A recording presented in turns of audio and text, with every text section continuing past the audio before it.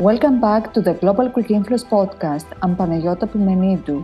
To be up to date with news from the Global Greek Influence podcast and suggest your topics, subscribe, like, and review the Global Greek Influence podcast on Apple Podcasts, Spotify, Google Podcasts, Anchor FM, Amazon Music, and 4 more podcasting platforms. You can contact the Global Greek Influence through the podcast's Facebook and Twitter accounts, the podcast website, globalgreekinfluence.com, and LinkedIn page. Today is my birthday. Before we get to the happy birthday part, which I also love, why do we celebrate a birthday? Doesn't it leave a bittersweet feeling? We celebrate that we were given the gift of life, even though many might argue that that was when we were conceived. I would say that celebrating our birthday is about being successfully conceived and born.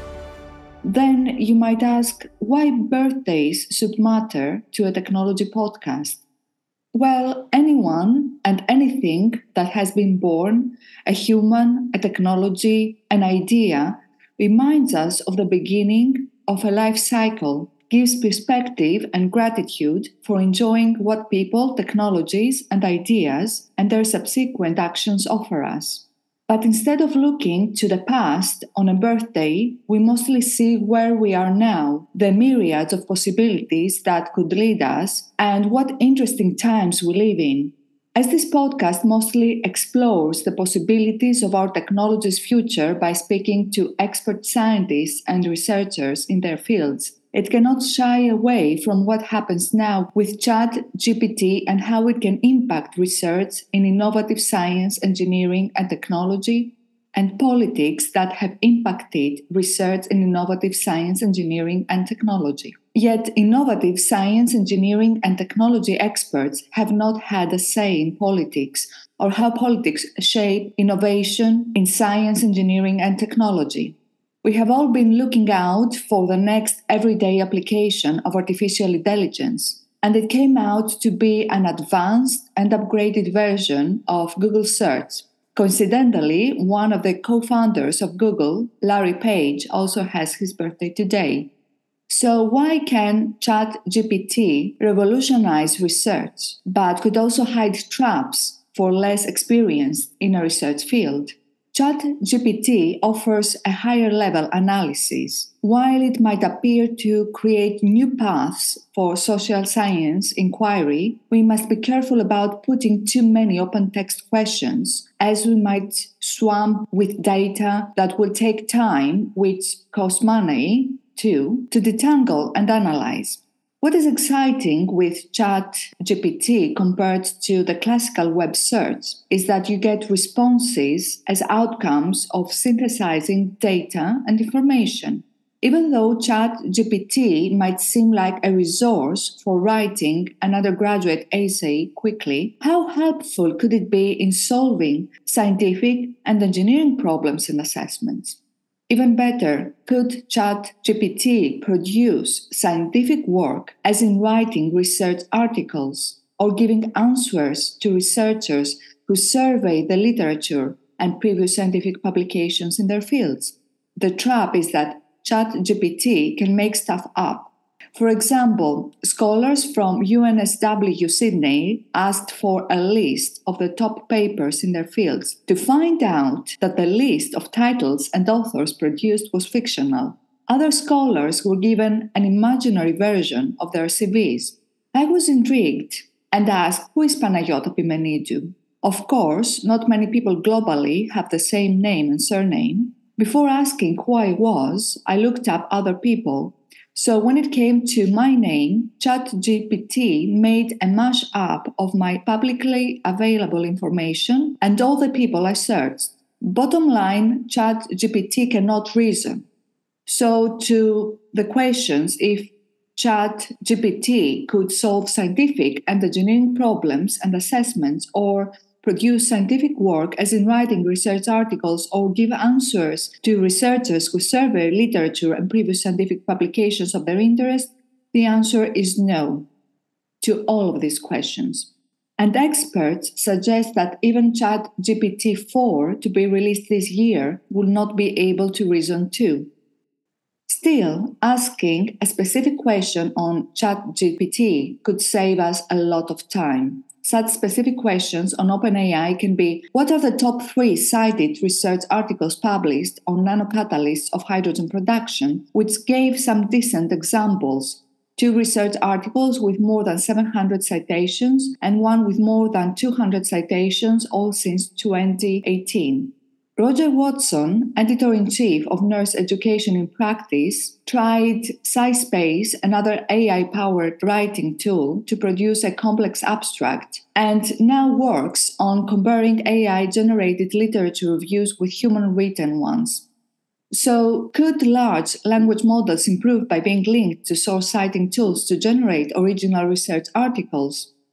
Nature's publisher in Springer Nature says that large language models will rapidly advance. Could this mean that researchers in the near future remain transparent and reliable in producing knowledge when other colleagues might use large language models-based software? Andy Farnell, a visiting and associate professor of signal systems and cybersecurity at a number of European universities, saw that universities, by funding themselves their artificial intelligence and compute around their intellectual property, could innovate and reinvent academia. Yet such a task could come at a high cost for both developing the AI algorithms and the energy consumption to run supercomputers. Many companies will soon start relying more and more on large language models. An example of such a company is Microsoft, which fired 10,000 employees in January this year to invest the same week 10 billion British pounds in ChatGPT's parent company, OpenAI. One cannot tell how artificial intelligence and large language models-based software will be used in politics. Such a notion becomes crucial as a debate on researchers becoming active in political decision-making has emerged in the scientific research cycles. For those outside the scientific research cycles, it needs to be known that the scientific research community has been excluded from political decision-making to the degree of the expression, sit at the kids' table and let the adults decide. The 20th of March 2023 Nature's editorial titled, "Should nature endorse political candidates? Yes, when the occasion demands it," argues why scientists should take a stance to endorse US presidential candidates by reviewing the anti-scientifically informed presidency of Donald Trump and supporting Joe Biden. I would take such an argument many steps further. To start with, why should researchers and scientific engineering and technological innovation be involved in politics? Until now, engineers, scientists, and technologists are involved primarily in consulting policies on the public's safety, health, and welfare. One wonders who sets the goals, milestones, and planning of the global efforts towards sustainable energy, or water scarcity and future needs, or food and its increasing demand. Could politicians alone undertake such a task? Engineers of the industry and those in research, therefore engineers, scientists, inform policymakers to shape the future of the world's energy, infrastructure and defense, including space, and of course in many other fields. In the article Lessons from the Futurism of Technology as History, which I published on LinkedIn, we saw that Marianne in 1973 supported that scientists were high-priced servants to corporate executives and political leaders, expected that in the future experts might become crucial to policy making, but not necessarily expecting them to gain more power. Engineers practice and are educated and trained to solve problems before they occur. Engineers support the system. If the system fails, then the public expectations and trust fail too. Engineering and science researchers seek answers to future problems. If they do not address future challenges based on their intellectual and visionary capacity, politics will miss the opportunity to address improved societal and financial security. Engineers and scientists have broader professional responsibilities than a century ago. Engineering and science are politics today. So, could engineers and scientists cope with the power of politics? Finance might control businesses, but engineers and scientists are responsible for the world's production, technological innovation and advancement, humankind breakthroughs. The intellectual property of engineers and scientists is their power. What could the political power of engineers and scientists be? Mainly, they should become visible to the public. Until now, scientists and engineers are hidden within industries, organizations, labs. The public should know what scientists and engineers stand for in their lives. Their vision is how they see the future and shape a better today based on their ethics and work, research, innovation, and how considering the public's well-being and safety using their technology and innovation shapes them. The public might not have been interested until now in whom the people behind the technology, healthcare, space expeditions, and so on are.